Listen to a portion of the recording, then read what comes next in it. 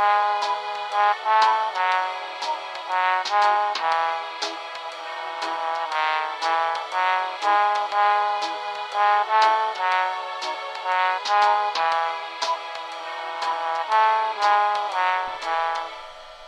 everyone and welcome to 35mm Perspective, a podcast where we watch movies and tell you what we thought about them.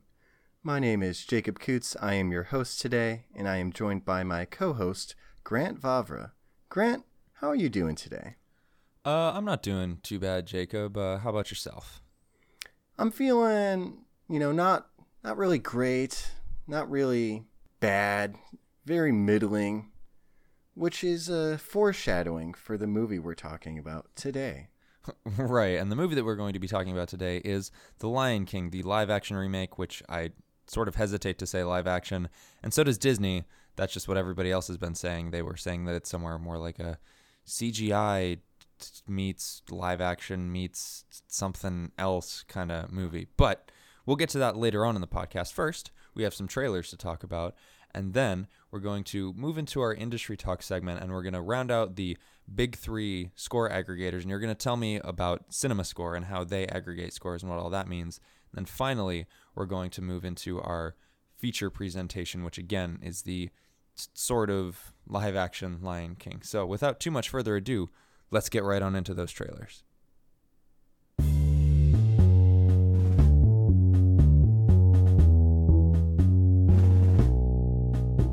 All right, Jacob, so there's some big news that we're going to have to talk about this week, but we'll do this at the end of the trailers. First, let's talk about, we're doing a live-action Disney movie as is, and there are plenty more coming out, but I believe the next one to come out is Mulan, and I had heard a lot about it, but I hadn't seen the trailer, actually, until I was in the theater to see The Lion King.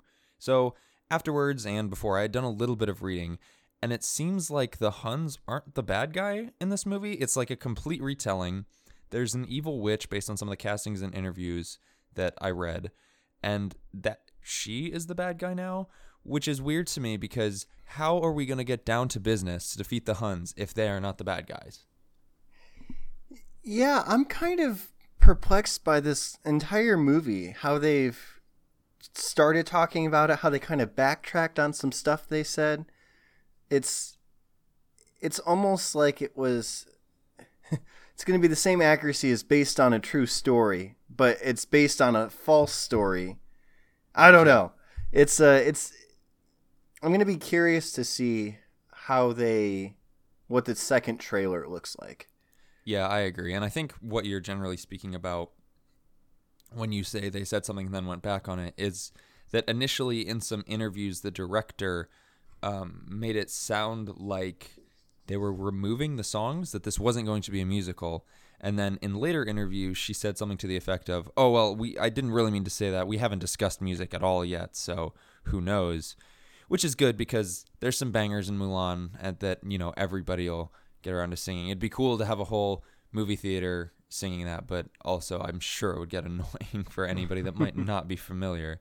But speaking to other things that are changed, it seems like Mushu also isn't going to be in this movie, the famous animated dragon played by Eddie Murphy, and it's being replaced by, or he is being replaced by a phoenix, which doesn't seem like it's going to be as funny, and I don't know if they're going to make it talk or not, but dishonor on your cow isn't going to be quite the same. One, not coming from a dragon, and two, not coming from Eddie Murphy's really funny performance.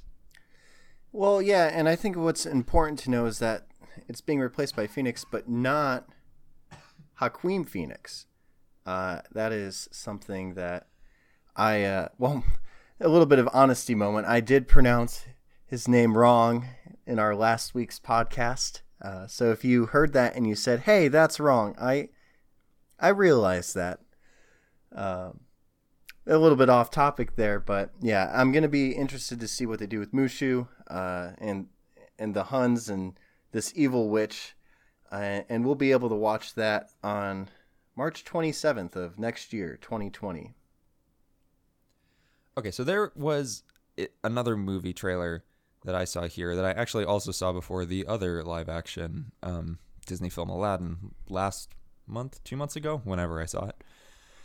And it's for something that I initially thought was a joke, but Dora and the Lost City of Gold, a live-action Dora the Explorer movie, which is a departure from the TV show because Dora is searching for a lost Incan city while also preparing to tackle her new biggest adventure ever, high school. So this isn't the, like, pre-K or kindergarten Dora or however old she was supposed to be. I have no idea back then. But the other thing that amazed me is that it's kind of a surprisingly star-studded cast, with Benicio del Toro as Swiper, I assume as the voice of Swiper, although I would also love to see Benicio del Toro dressed as Swiper. Danny Trejo as Boots, obviously only as the voice because we saw Boots. Although, once again, I would love to see Danny Trejo dressed as Boots. Because can you imagine Machete dressed... just weird to imagine Machete either dressed as Boots or doing the voice of this like tiny character. And I'm interested to see if they, again, because they're older now, I guess, if they change his character at all. But going back to the cast, Eva Longoria is Dora's mother and Michael Pena is Dora's father. So they were able to pull a lot of names for this, which is kind of crazy to me. Crazy indeed. And I just saw this trailer and I thought to myself, why? And then I thought to myself, at least it's not Disney. We're going to have a live action retelling of a cartoon from a different studio. Granted, the movies that the Nickelodeon produce, Paramount and Nickelodeon tend to produce, haven't been, what's the word, good? Yeah, I think that's the word. Yeah, they actually had some good ones early on. They had the SpongeBob movie, a classic. Don't you even tell me otherwise. And then you also had Charlotte's Web, and then they started doing things like Teenage Mutant Ninja Turtles. Well, and again, speaking to another trailer, I don't know if you got the trailer for, oh man, I can't even remember what it's called. It's a John Cena movie where he's like a search and rescue helicopter firefighter or something, and him and Keegan-Michael Key, among others, have to take care of these three kids who got separated from their parents, and they saved them from a house fire or something. And it's by Nickelodeon, Nick Studios, and Paramount. And I was like, oh, that doesn't look great. I believe it's called Playing with Fire. Oh yeah. I think you're right. Okay, yeah. Nickelodeon. I want to see more competition for Disney because they pretty much dominate the box office nowadays. But it doesn't seem like Nickelodeon is that answer. Granted, I'm still gonna watch this movie. I might have to have a drink or two before going into the theater, though. Yeah, that's true. And we'll be able to watch it on August 9th, 2019. So coming out here soon. But speaking to Disney dominating the box office, let's talk about the fact that Avengers Endgame just broke the record set previously by Avatar for like highest box office intake ever. You, again, I've said this before, you're the bigger Marvel guy. What is the impact of this? Like, talk to me about this. There's a lot of interesting things about this record breaking. I mean, first of all, it seemed like for a little bit there it wasn't going to do it at all. It had that insane opening weekend, and we'll talk about more how it did break the record and how it got that insane opening weekend next week. But it slowed down significantly. Granted, it was still in the ballpark at 2.6 billion, which is like, wow, what a slowdown, right? Yeah. But they re-released Endgame, so they put it into about 900 theaters. They had doubled or some. It became a second release while it was still released, which was also unique. But the implications this is going to have going forward, they announced this during the Phase 4 unveiling, and Phase 4 had some mixed reviews from fans. I was going to say, after such a big box office feat like this, that they might have trouble at the box office, but then Spider-Man became the first Spider-Man movie, Far From Home, to break $1 billion. So they have maintained that progress. They got people excited, and I think that this momentum is going to carry them forward. They have such a place with their fans that they're going to have to lose that trust by doing something wrong. I don't think that interest is going to fall out for at least 2 more phases. Oh, no, I agree. A couple of quick cool things is that James Cameron posted a picture on Twitter handing off the torch. It has Iron Man covered in the little, like, I forget what they're called, the like little floating spore things from the trees in Avatar. And previous to that, when it surpassed the Titanic record, he posted a picture on, I think, Instagram that was the Avengers A most of the way underwater sinking the Titanic. So he said something about how the Avengers sunk the Titanic, which was kind of funny. Speaking to the difference, though, as of the last time I looked, the difference is very small, I mean, in relative terms, where the Avengers had $2.791 billion versus Avatar's $2.789 billion. And if anyone's interested, the top 5 highest grossing films in order, which again we'll talk more about next week, as this is actually going to be our industry talk segment next week. But the top 5 films in order are Endgame, which is distributed by Disney and Marvel Studios, Avatar, which was distributed by 20th Century Fox, which is now owned by Disney, Titanic, which was also distributed by 20th Century Fox, now owned by Disney, Star Wars The Force Awakens, distributed by LucasArts, now owned by Disney, and Infinity War, which is distributed by Disney. And again, further, for anyone keeping score at home, Disney now owns 8 out of the top 10 slots for highest grossing movies of all time. The only 2 that they don't own is slot 6, which is Jurassic World, distributed by Universal, and slot 8, which is Fast and Furious 7, which was also distributed by Universal. So we'll get more into this next week, but usually people say that there's the big 5 studios in Hollywood, but it really looks like there's only one. Well, yeah, and if you look at just the top 5, we have 2 movies directed by the Russo brothers, 2 by James Cameron, and then The Force Awakens, who is directed by J.J. Abrams. So it's a very niche club, I guess, in that top 5. Oh, yeah, for sure. And interestingly, speaking to the Russos, they said that for now they actually don't have any plans to make any future Marvel movies, but they wouldn't be opposed because they had a really good working relationship with Disney when they were helping to write and develop the Infinity War saga, or the 2 movies. So for now, it looks like they're done and they're moving into some other features, which I'm sure we'll talk about in other trailers segments in the future. But we'll have to be on the lookout for what happens there. And like I said, if anybody's interested, next week our entire industry talk segment is actually going to be about the implications, how this happened, the re-release, stuff like that. So if you want to hear more, meet us next week for industry talk. But for now, let's get out of this segment and get back into our industry talk this week. And you're going to tell me a bit about CinemaScore, Jacob. That I will.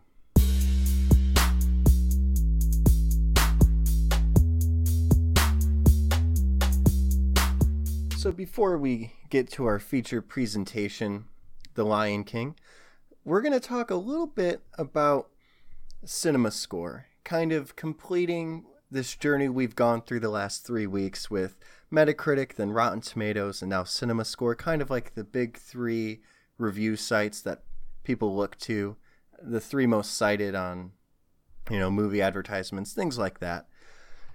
And Grant, it's to my knowledge that you don't know much about CinemaScore. I know basically nothing. I'm not sure that I knew CinemaScore existed before you decided that this was going to be our industry talk this week. You're not alone. It's probably the least known, but it's actually pretty popular in terms of, again, movie advertisements, and the way they market themselves is the industry leader in measuring movie appeal. Which I would disagree with, personally, and I think you would too, because you haven't even heard of them. Yeah, based upon what I just said, you can't be an industry leader if you're not a household name, as far as I'm concerned. I agree with that. And, I mean, granted, they have been around the longest. They were started in 1979 by a guy named Ed Mintz. What? Yeah. He watched a movie, and he's like, hey, this movie kind of sucks. And then the guy next to him, he's like, yeah, I agree with that. And so he just started CinemaScore. He wanted regular opinions, not the opinions of critics, which I can respect. There wasn't much going for that at the time, especially because, the internet and all those things. It was really just newspapers and magazines that were telling you about movies. And so it had kind of a noble beginning, I would say. Yeah, for sure. That's really cool, too, finding out that he wanted regular opinions and not critics. So that's really what Rotten Tomatoes and Metacritic are rooted in too. So even if it's not the most popular, you can definitely see where they both drew influences from CinemaScore. Yeah, and so they started with this, very, noble quest. Like we're for the people, and now they're based in Las Vegas, and they release their results through Entertainment Weekly, which doesn't sound as bad, but they only report to studios now. They don't. They used to report to consumers first, and now they yeah. So now they report to the studios. They still release it on like social media and all of that, but it kind of lost a little bit of its kind of grassroots mentality, I guess, when movie studios started taking interest in it, because again, especially back then, it was pretty big in terms of gauging movie interest and reviewing movies for the public. Oh yeah, I bet, especially when you take into consideration what we talked about with the Rotten Tomatoes effect. This was the Rotten Tomatoes effect before Rotten Tomatoes existed. Yeah, exactly. And it still does have some pretty good statistical properties. I'll talk about that at the end. But I think it's important to know how these scores are calculated, what they even look like. Because we saw on Metacritic, it's the scale from 0 to 100. For the critics, from Rotten Tomatoes, it's 0% to 100%. And here the grades are not quantitative like that. They're a rating scale from pretty much A+ to F. So the categories are a little bit more coarse, but their goal is to not nail down what exactly this movie is. It's to kind of gauge the general appeal for a movie. And how they do that is they have this team. They have 35-ish teams across 25 cities, and each Friday, representatives in, I think it's 5 cities, they give opening day audiences a survey card that has demographic information, and then at the end, they rate the movie from an A to an F. As you can imagine, not everyone wants to fill these out, and I think they say they have about a 65% response rate, which isn't great. I mean, it's not great, but that's kind of insane given that most surveys, surveys that are handed out or surveys that you're asked to do are insanely low, especially when I have to imagine that they probably don't get any product or reward from this. Like, think about how hard fast food places have to try to give you or to get you to leave a review or do a survey, and they'll give you free food for it. That is true. Yeah, the response rate is much higher than the free entree from Panda Express, and they get no reward. And so they end up with about 400 cards per film, and then they average these scores and they create some kind of like, again, A+ rating, B-. What you'll notice if you look at these cinema scores is that they're generally a lot higher than what you see on Rotten Tomatoes or on Metacritic or just general reviews. Almost all movies get a B- or above. Oh, wow. And if you think about it, that actually kind of makes sense because the opening night crowd is going to be the most likely to like the movie. Right. The most excited about it, the people that bought tickets in advance, that wanted to see this movie. So they're more than likely going to generally like it no matter what. Exactly. So I think I don't think a good grade is necessarily telling about a movie. If it gets an A, every movie gets an A. But if it gets a really low score, that means it's probably a bad movie. And so people will talk about this and they'll say a C- is actually an F for a movie on CinemaScore. Wow. Except for certain genres. So you would imagine that, comedies, Marvels tend to be rated pretty highly by audiences. Right. But horror movies in particular suffer from the lowest ratings. And that kind of tracks. Yeah, I would believe that. I think that these past couple weeks, that seems to be the case across the board, that relative to, like you said, comedy, action movies, Marvel-ish superhero movies, horror tends to be the lowest ratings of all of them. And it's it makes sense. You never see somebody get out of an Annabelle movie and they're just so inspired by life. They're just like, oh my, I can't wait to go help people. No, it's a little bit darker. It's a little bit more Right. scary. And I think it was The Conjuring that was the first horror movie to ever get above a B+. Oh, really? Wow. So in all the years of existing, you had a couple of B pluses here and there, but for the most part, it was this Conjuring universe that broke that seal, so to say. So it wasn't so from 1979 to 2013. No horror films had done that well. That's insane. Yeah, and quite a few have still been received well, but when you're looking at the initial opinion, about 400 people from 5 different cities, the general rating was just around a B+ for a good horror film. It's crazy. And so if we were to, really drive home this point of how favorable the ratings on CinemaScore are, since its inauguration, it's had 84 A+. So 84 movies that have achieved the highest mark you can get. But there have only been 19 Fs. Whoa, that's crazy.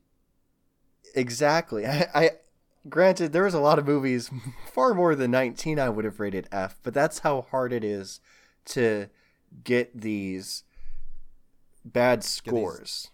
Terribly low scores. Yeah, so hearing that, I can definitely see why people would say that, a C or lower is actually an F. That said, I don't know if I like it more than Rotten Tomatoes or Metacritic, but something to me somehow an A to an F scale almost feels more natural for a movie because it's not so numerical, it's not so put into place. It's much more of a feeling versus assign a number, like assign a numeric score to this movie. Whereas, you could say a B is... Because if somebody rated a movie a B, say you rated a movie a B, and I was going to ask you, oh, well, what's the score out of 10? You wouldn't immediately go, oh, well, that's the fourth one, so an 8 out of 10. You would say, well, I mean, it's probably that might be like a 6.5, but that's still a B to you. So again, I can see how the scores are higher. But also, when it comes to, it's hard for me, but when it comes to something that's kind of subjective, like art, like film, literature, things like that, this again makes a little bit more sense to me in that it's based more on your feelings or your general sense of what you thought of something versus giving it a hard number. Yeah, and I totally agree with that because the cutoffs almost become arbitrary at some point. You're like, oh, it was a 7.45, I'd say.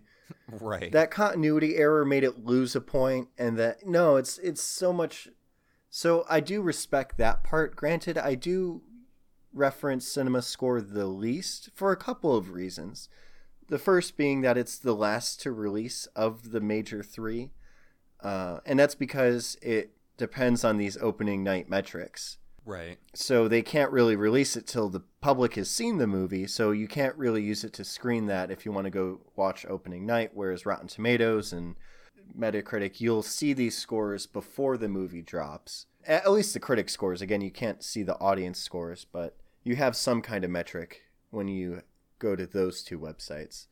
Yeah, and something in that case is better than nothing. So I can definitely see how that would make an impact. And another limitation, so to speak, is that they only really do it for big movies, so wide releases in 1,500 or more theaters. For movies that release in fewer than that, they usually have to request a private contract, and then they'll get their results anonymously. So it's not necessarily tailored for indie films or other movies that a lot of people still watch and might have a lot of strong opinions on, but it just didn't have the pull or the budget to release in all these different theaters. That's interesting. Out of interest, what's the most recent, you might have said this, what's the most recent A+? The most recent A+, how timely is this? It's Avengers Endgame. Oh, of course. Well, I was going to say, maybe I should be surprised, but I guess I'm not. If it's, the highest grossing box office, I'm sure people liked it, and I'm sure that just knowing how Avatar got to be the number 1, people have definitely gone to see Endgame again and again and again. So if you're going to do that, you must like it. So I guess I can't say I'm that surprised. Yeah, it's not surprising. It was a movie that did very well on word of mouth. And for a comic book movie to break the record is particularly stunning because until the MCU came around, they really didn't do super well at the box office.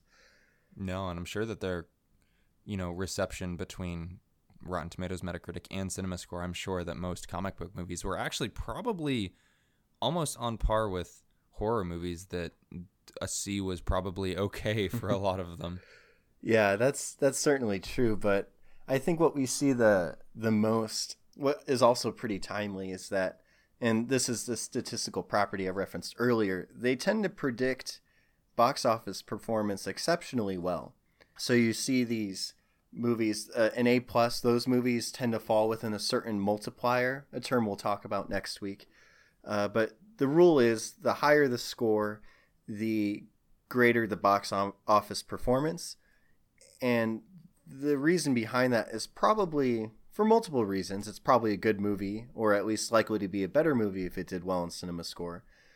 But that means it's probably going to get good word of mouth. So if a movie has an A+, that means people were rating this very highly. They're going to talk to it about their friends.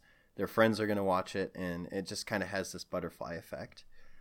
That's true. And I mean, in some of those cases, I'm sure the better word of mouth is even saying, yeah, I really like this movie. Do you want to go see it? I'll go see it again. Whereas they might not necessarily go see it again on their own, but if their friends want to go see it, they'll end up going together, and that's just one more ticket sale. Yeah, so you end up with this effect where it's maybe not the CinemaScore effect, because people aren't like, this got an A+ on CinemaScore, we got to go watch it. But it kind of gauges this natural affinity for a movie, and so it inadvertently is measuring the same thing. Right. Huh. Well, that's interesting. Like I said, I'm glad to hear a lot of this because I knew nothing about CinemaScore. I effectively didn't know that it existed, but I'm definitely going to keep an eye on it now. Like I said, it might not be the best aggregator, like you mentioned, but it's interesting. It's certainly interesting to me, like I said, since it bases it more on a feeling than on a numerical number, which I like. Yeah. And for reference, The Lion King 2019 got an A. All right, well, let's see if we agree with that when we move into our feature presentation, which we're going to get into right now.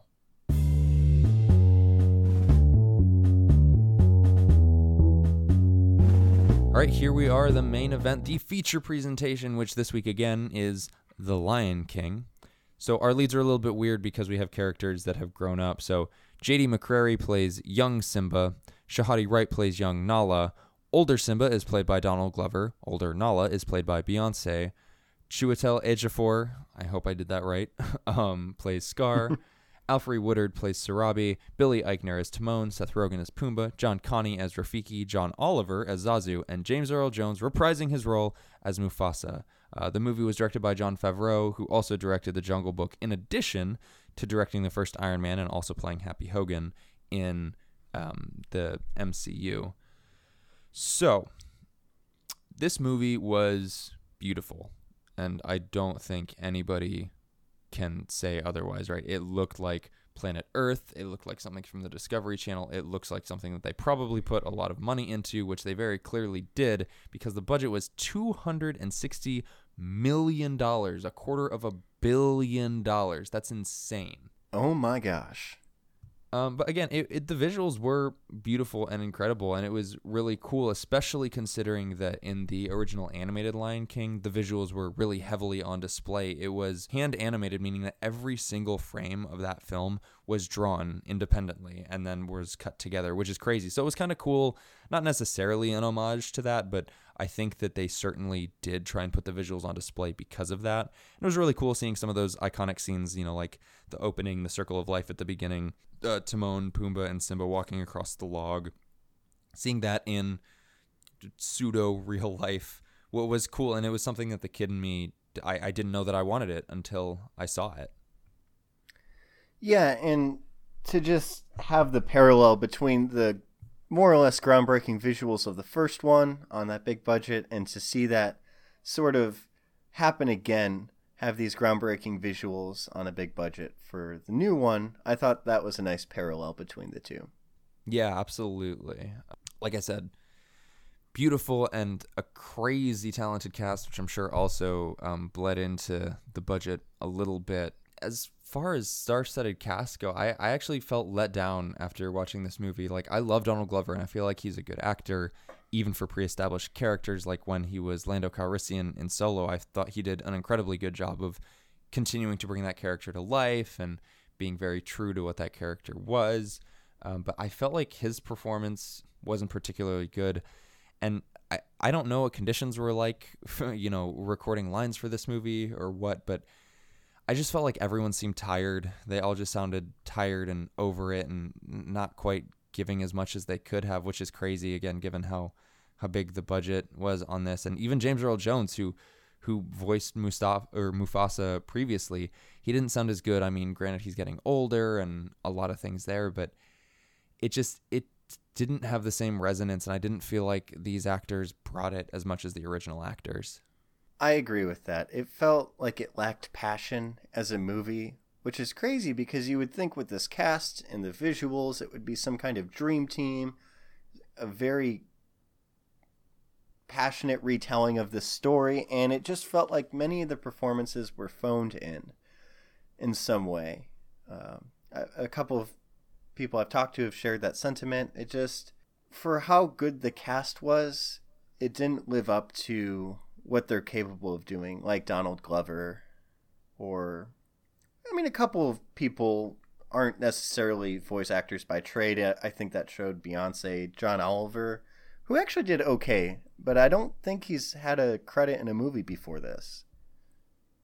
Offhand, I'm not sure. And I mean, to that end, for pretty much all of these actors, again, with the exception of James Earl Jones, and I might be getting this wrong, I didn't do the proper research for this previously, I don't know if any of them have voice acting credits prior to this. I mean, Donald Glover, I guess, in one episode of Community, as far as I'm aware. But for the most part, as far as I know, they're not generally, at least, voice actors, and I felt like that kind of showed. Minus, of course, Seth Rogen in Sausage Party, which is a movie that I guess that's true. Should not be talked about ever. Yeah, that was really something, but that's a different podcast and a very different demographic than The Lion King. That is true. And I think going back to the visuals, they were stunning, no doubt about that. But it almost felt like the images themselves lacked depth. It almost felt flat, kind of like the original, but I don't know if it was because there was just so much CGI going on. So very little of it was real footage that because of that, it was hard to give these characters depth. And the smart aleck answer is watch it in 3D. But that's not what I mean. It's like with a lot of 2D movies and even animations, like Pixar animations, you can tell that these characters have multiple dimensions to them. But there was just some scenes where, I don't know, it was almost like the voice acting, they just fell flat a little bit. I think what it is a lot of it was how the body actors is the wrong word, but we'll use that in the interim. How the body actors interacted with the world, it felt much more like they allowed it to interact with them versus them interacting with it. And I don't know if that's the way that it was designed to look or feel, but I know what you mean. It didn't feel, it was very clearly, obviously, everything had 3 dimensions and you could tell, but it didn't always feel that way in some of the scenes, which again maybe was meant to be an homage to the original animated movie, but if it was, it kind of fell flat. Yeah, and even as far as production goes, there were some times, and I don't know if it was because you had these lions and these animals mouthing human English, but there was some audio sync issues that it just was a little bit off, and it tripped me up now and again to see, especially it was very prominent when they held a long note. I did not like the lions holding long notes in this film. It just looked a little bit unsettling to me. I noticed this a little bit during Spider-Man, so I've been paying a lot more attention to this when I've been watching movies, and in this film it's going to happen more on animated movies, of course, than true live action. And this is more animated than live action. But as far as production goes, again, I'm not knocking it at all. It was very well done, but just a couple of little things with the flat images and the audio syncing that pulled me out a little bit. Yeah, for sure. Getting back to the budget like we talked about, it was a little bit over $250 million, but it's working for them because this film is already, and it's still in theaters, it is already in the top 50 highest grossing films of all time. At the time of recording right now, it's at number 47. And it's set to probably overtake its animated counterpart, which is at 44, which interestingly, and again, next week in our industry talk, we're going to talk a bit more about box office polls and whatnot. But interestingly, and I didn't know this, the original Lion King, the animated Lion King, actually peaked at number 2 on the highest grossing films of all time, which was an interesting little fact that I learned. I don't think that this is ever going to get to number 2, so I think the original Lion King will hold that in its glory forever. But I would not be surprised in the slightest if this did overtake the original in terms of total box office gross. Oh yeah, and it's almost there. I think it's only this is 11 days after release, and it's only a couple million behind. So it will be interesting to see how much further it goes from here. But it's still got some legs left in it. For sure. So did you have any other spoiler-free thoughts, Jacob, before we give some ratings and move on into our spoilers section? I will just say this. It was probably the closest to the original of all the Disney live-action films that I've seen.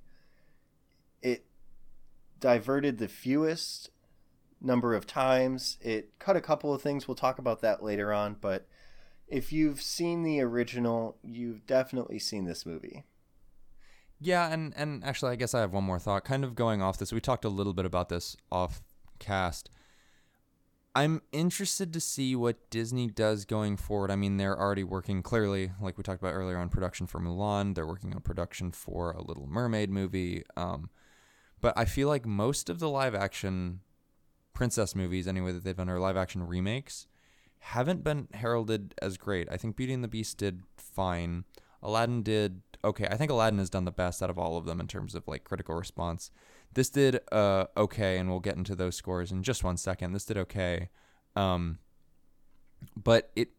to me it sort of feels like it should be make it or break it on Mulan and The Little Mermaid as to whether or not they continue to do this. But at the same time, from Disney's perspective, like we talked about, they only put $260 million into this, and they're set to make well over $1 billion. So, I mean, I guess they'll continue to make that money. So despite the fact that these might not be the greatest movies, and they're usually just banking on nostalgia and people wanting to see those movies that they watched as a kid in real life, we're not going to be rid of them anytime soon. So everybody buckle in for that.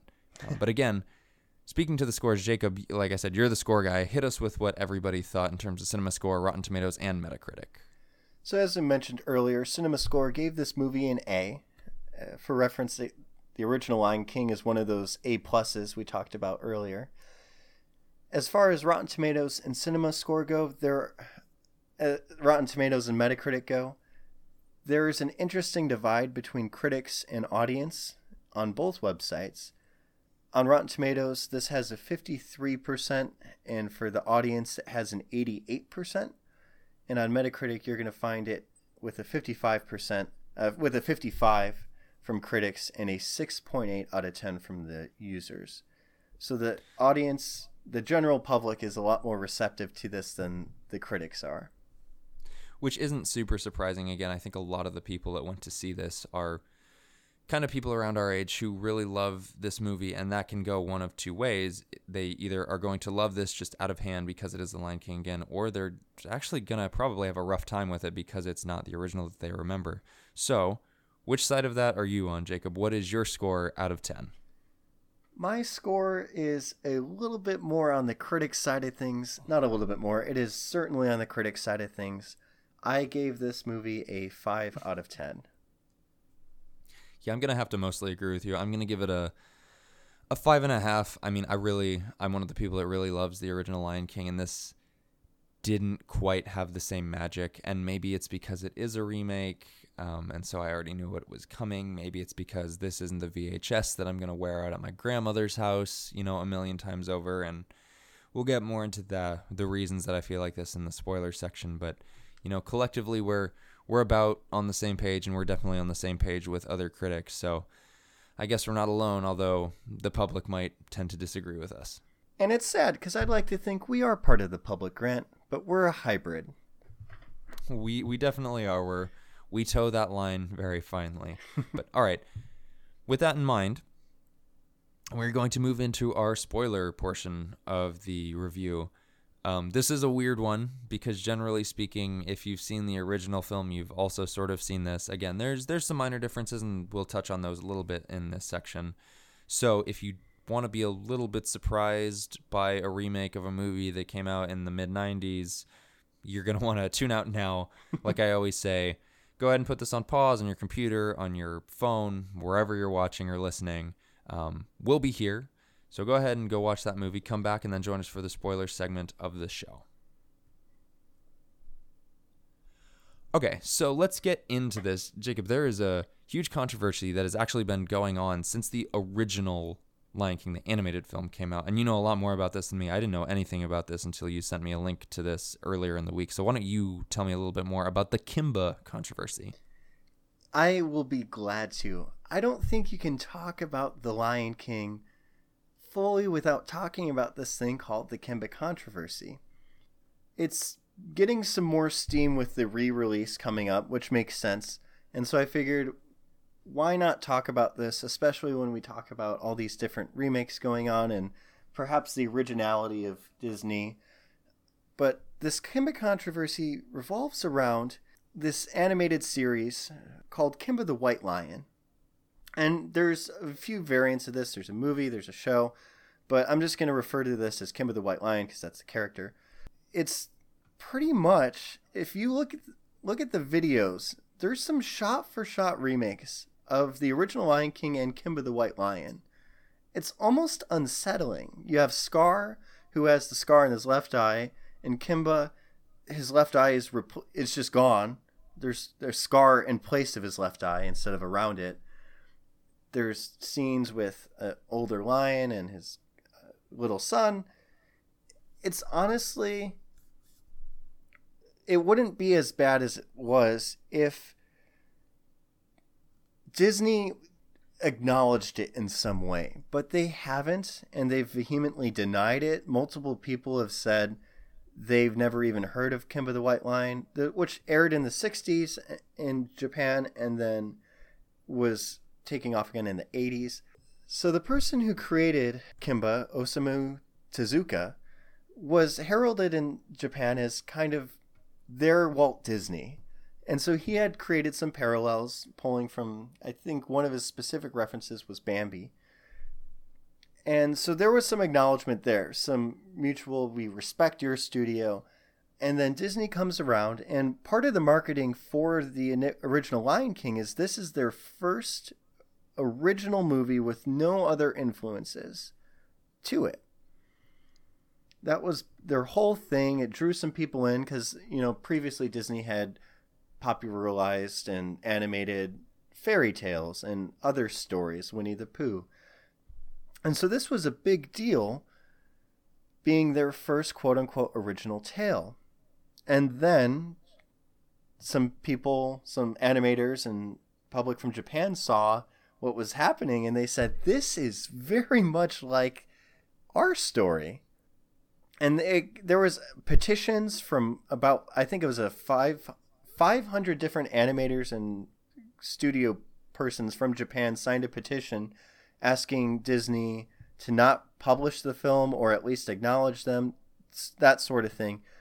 And then Disney said, no, we've never heard of you, but we have this movie has been inspired by Bambi, the Bible, and Hamlet. And so they had backtracked on that initial originality moniker, but still didn't give credit to Kimba the White Lion, which, if it is a coincidence, is probably the all-time coincidence that has ever occurred. I just think that to have this monetary gain from something that was probably in part inspired by Kimba the White Lion is a little dishonest. And so you had Yoshiro Shimizu of Tezuka Productions, so the creator of Kimba the White Lion. He made a statement, and it's a really powerful and sad one. He said, in response to people saying they should sue Disney, he said, "We're a small, weak company. It wouldn't be worth it anyway. Disney's lawyers are among the top 20 in the world." So it's almost like, why even try? And that's kind of sad to hear. It definitely is, and there's plenty, if people want more information on this, there's plenty of videos out there that talk about this controversy. And Kimba is still a cultural mainstay in a lot of different parts of Japan. There's, I believe, a baseball team that has Kimba as their mascot. And it's insane when you consider that The Lion King came out in 1994 and that Kimba the White Lion as the anime started in 1965. There was a film in 1966. There was a 1966 series. There was a 1989 series. There was a video animation film in 1991. And then in 1997, there was a reboot film called Jungle Emperor Leo, which, again, follows Kimba, or a very similar idea. And the really interesting part here is that the 1997 film was in production at the same time as The Lion King, but due to some studio issues and funding and whatnot, the studio wasn't able to finish in that same amount of time. And it probably actually would have been distributed at around the same time as The Lion King, but because of these issues, it didn't release until 1997. Some people actually looked at Jungle Emperor Leo and said that it was ripping off of The Lion King, not being familiar with the cultural significance that Kimba already had. And I believe that Disney had filed a cease and desist against them for that film in 97. Yeah, I believe that you are correct. I mean, this was just insane to me when you brought this up. I hadn't heard any of this, and the creator also created Astro Boy, which is a show that I haven't watched in years, but is very near and dear to my heart. It was something that my dad introduced me to. So, not being familiar with this was crazy to me, and it's an insane story that I think deserves more limelight and at least some recognition at this point from Disney. Yeah, I agree. And so I thought,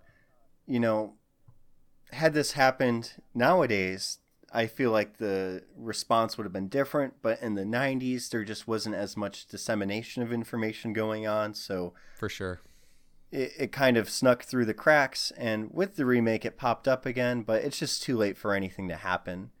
But as long as it's out there, it's a story that should be told. And if you want more information, again, there's plenty of excellent videos out there, and you could see the side-by-side comparisons of shots with each other. Yeah, and the side-by-sides really are insane. Because again, having loved The Lion King when I was a kid, I was immediately on the side of no, that can't be true, and no, it can't be true. But it's insane, the looking at some of those side-by-side shots, and again, especially some of them even being from the anime that definitely predated the Lion King film. All right, let's get off this topic a little bit and talk more about our deeper thoughts, spoiler thoughts, about the movie.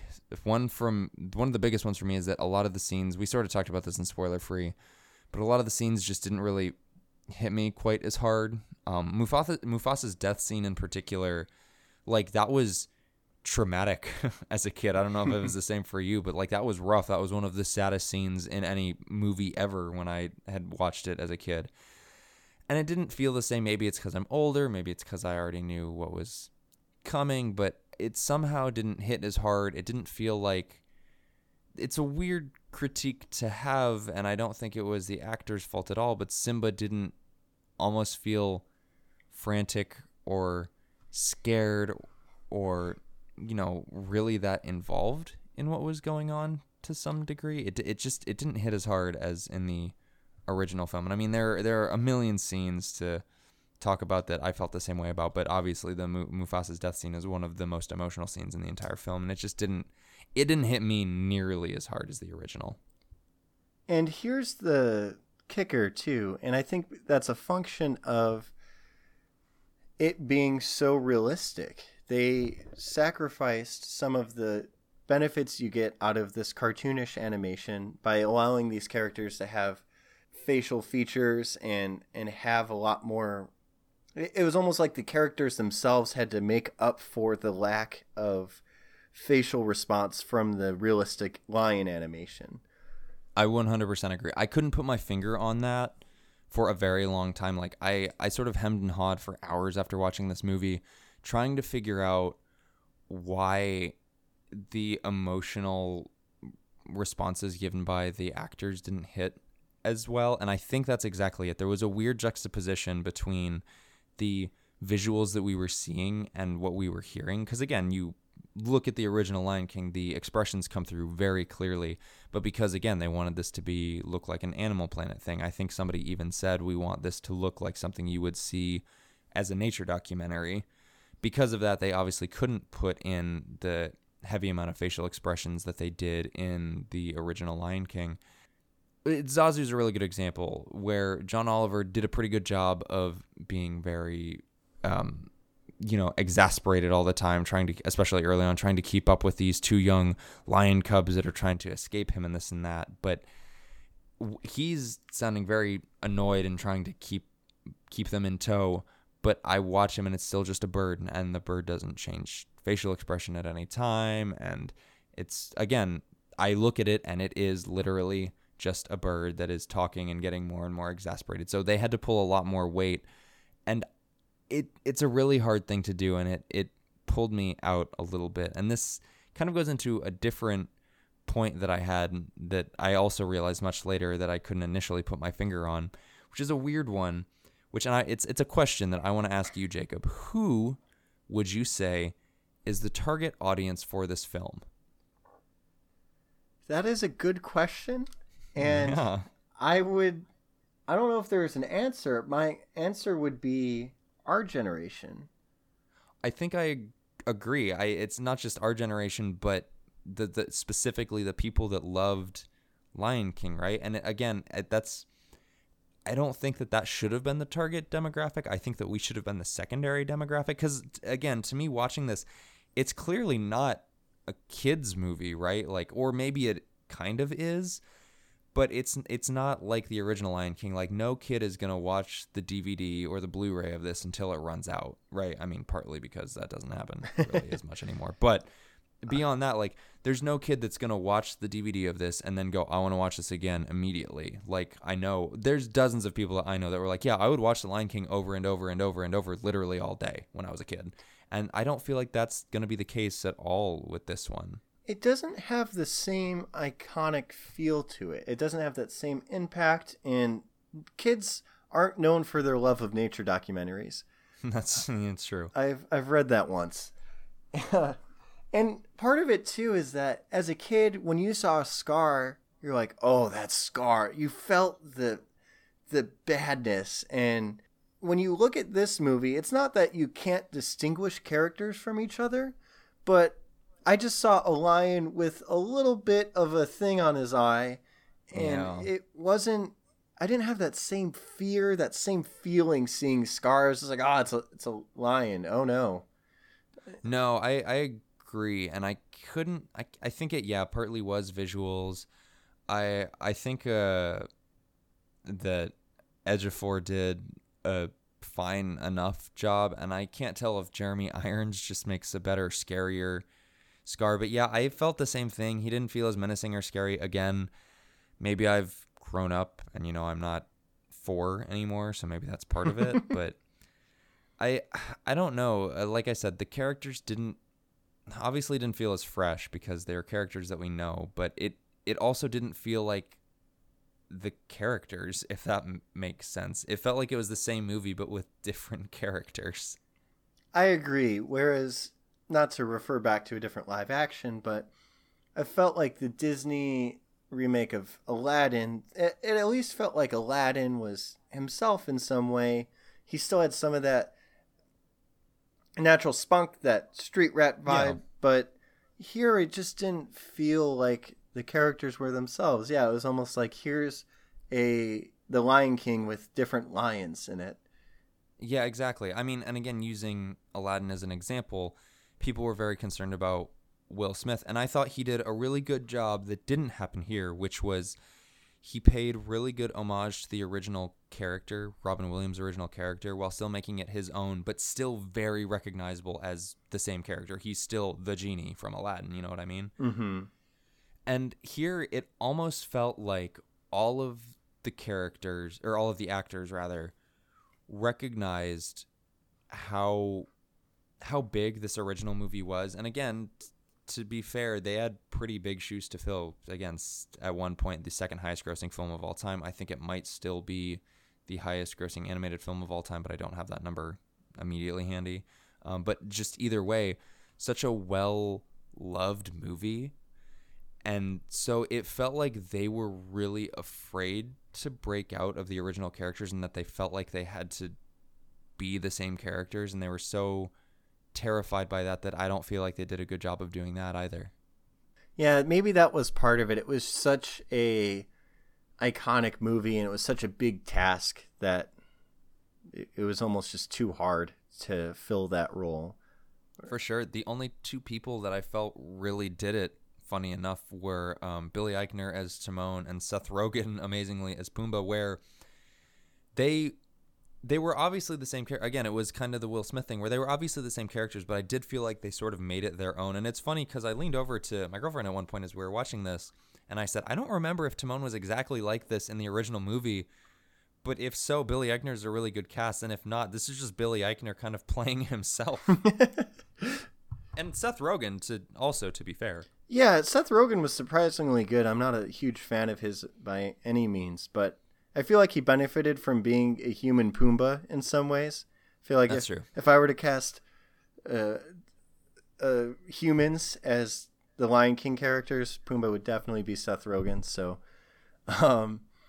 but yeah, they were probably some of the better points of the movie, believe it or not. And I don't think that's necessarily what you would want out of this film. And maybe not for everybody, but they definitely had my favorite scene in the movie, which was the Lion Sleeps Tonight scene, which they had in the original film, but they expanded upon it with all of the other animals joining them and doing this whole chorus line, which was then ruined by Beyonce. Which I don't want to say that's a common theme. Beyonce is a very talented woman, but I know she's been in some other films. I just didn't feel it here. I mean, incredibly talented, a very good voice. It's just very hard for her in Can You Feel the Love Tonight? And to be fair, Donald Glover, too. I think he's also a very talented musician. I think he's got a very good voice, too. And I think, again, it's hard because we're looking at it through a lens of nostalgia. And everybody's just so very used to the original Elton John version. And I'm not sure if that's the lens that I'm looking through, but because it wasn't the same, maybe it could never be as good. I'm not sure. I didn't feel that. I didn't feel a lot of the songs quite as much as I did the original ones. Maybe it's just the charm. It was such a big movie, big budget, big names, that maybe they tried to coast on that a little bit too. And, this original film had to, in some ways, make it it was creating a name. It was at least new to some audiences, controversy aside. Yeah, it's a hard feeling to explain I got watching this movie. It just wasn't that magic, even in the songs themselves. And, they changed a couple things with the songs, but I think part of some of the scenes they removed just in general were really also what made that emotional impact so much lower. For instance, they had the Past Can Hurt scene right before he went back to fight Scar or whatever. They removed that from the new one, and that was a pretty big scene, and it showed some of his motivations in the original film, and you missed that here. And that also would partially be due to the Rafiki just not being the same character. He was almost entirely stripped in this movie, was not a fun character, and And it No, they turned him more into a hermit character, which is. And I read a very interesting thing that a friend of mine posted on Facebook, and it was something we talked about this a little bit off cast too. It's something that I don't think you or I could necessarily relate to, but he was talking about how important this movie was to him as a young African American kid growing up with it, and how Rafiki in that movie sort of played the uncle character who, once your dad isn't around for whatever reason, was always sort of there and helped to guide you and give you some clarity and remind you of who you are and like who your family is. And it didn't, I mean, there was a little bit of that, but it didn't feel the same. He just felt like a hermit. He was barely in the movie, I felt like. He was, and you just missed that emotional impact. Yes, the past can hurt, and you can either run from it or learn from it. Something along those lines. That's a deep line, and it's something, that was deep for kids and for adults alike. And now to throw out a scene such as that one in particular, I was a little let down, I guess. Yeah, I can definitely see that. To some degree, I feel like this movie was just it wasn't about the story anymore. Almost, it was kind of like Avatar in that neither of them really focused on the story. They were both really cool and had stunning visuals, but that was almost the point. They're like, well, the story is going to take second fiddle to this. Like for Avatar, Cameron pioneered a specifically designed camera that was like 6 inches away from the actors' faces so that he could generate those facial expressions on the Na'vi later, which is really cool. Don't get me wrong. It's an incredibly cool technology that I believe is still used in film, in video games, and a lot of things. And like, that's how that started, which to that end, I'm really grateful for. And it was awesome. And in terms of The Lion King, Sean Bailey, who is Disney's president of production, said that the film's visual effects were some sort of new form of filmmaking and that historical definitions don't work for it, and that it uses techniques that would traditionally be called animation and other techniques that would traditionally be called live action. And it's an evolution of the technology that Jon Favreau used in the Jungle Book, which you can definitely see. Like, this looks a lot like the Jungle Book, but again, it felt like the story it's almost like they didn't care anymore. Like, they were sort of saying, hey, we want this to look really cool, but if you want The Lion King, just go watch the old Lion King. Yeah, it felt like more of a tech demo in some ways. And I felt the same way about another movie this year, Detective Pikachu, where it was a very cool movie. All these different types of, good-looking characters and CGI. But at the end of the day, if you sacrifice story for visuals, I think it's cool. And it's certainly something to consider. Like, wow, look at when Avatar came out, it was so groundbreaking. Pretty much just Pocahontas in the story, though. This movie, it was based on a different movie, so it's almost hard to pair those two together, where you have this unique film and these groundbreaking visuals. Maybe it's almost easier, so you don't have to, maybe it's for the budget, you don't want to pay the writers or something, but I'm a huge story buff. I love good stories. I love new stories, or if you're going to retell a story, maybe some kind of new edition. I don't know. But at the end of the day, it felt like a 2-hour tech demo for me. An impressive one, but still that. Yeah, I agree. So beyond that, do you have any closing thoughts about this movie? Sounds like we dug into it, and at the end of the day, our scores were middling, 5 out of 10, 5.5 out of 10. So don't think we just hated the movie entirely. And, again, the cast is still a very talented group of people. I just think in this setting, in this movie, it wasn't working for me, and I would just rather rewatch the old Lion King than watch this one again. I think that's kind of what it comes down to for me as well. If you're a diehard fan of Lion King, then for sure, go see it, take a look. I'm actually very interested to hear other people's opinions, especially if you really loved the Lion King growing up and you were one of the people that burned the VHS out. And I know a ton of people that have like Lion King tattoos and things like that because it really resonated deeply with them. So I'd really love to hear those opinions from people like that. And from those that maybe aren't as familiar. I'm really interested to hear your opinions as well. But yeah, at the end of the day for me, what it comes down to is if you want to watch The Lion King, don't watch this. Go watch the original one. But with that in mind, if you want to tell me how wrong I am about that, and how this new Lion King is absolutely the best one, and how the animated one doesn't hold a candle to this one, feel free to get at me on Twitter at PWGGrant. That is PWGGRANT.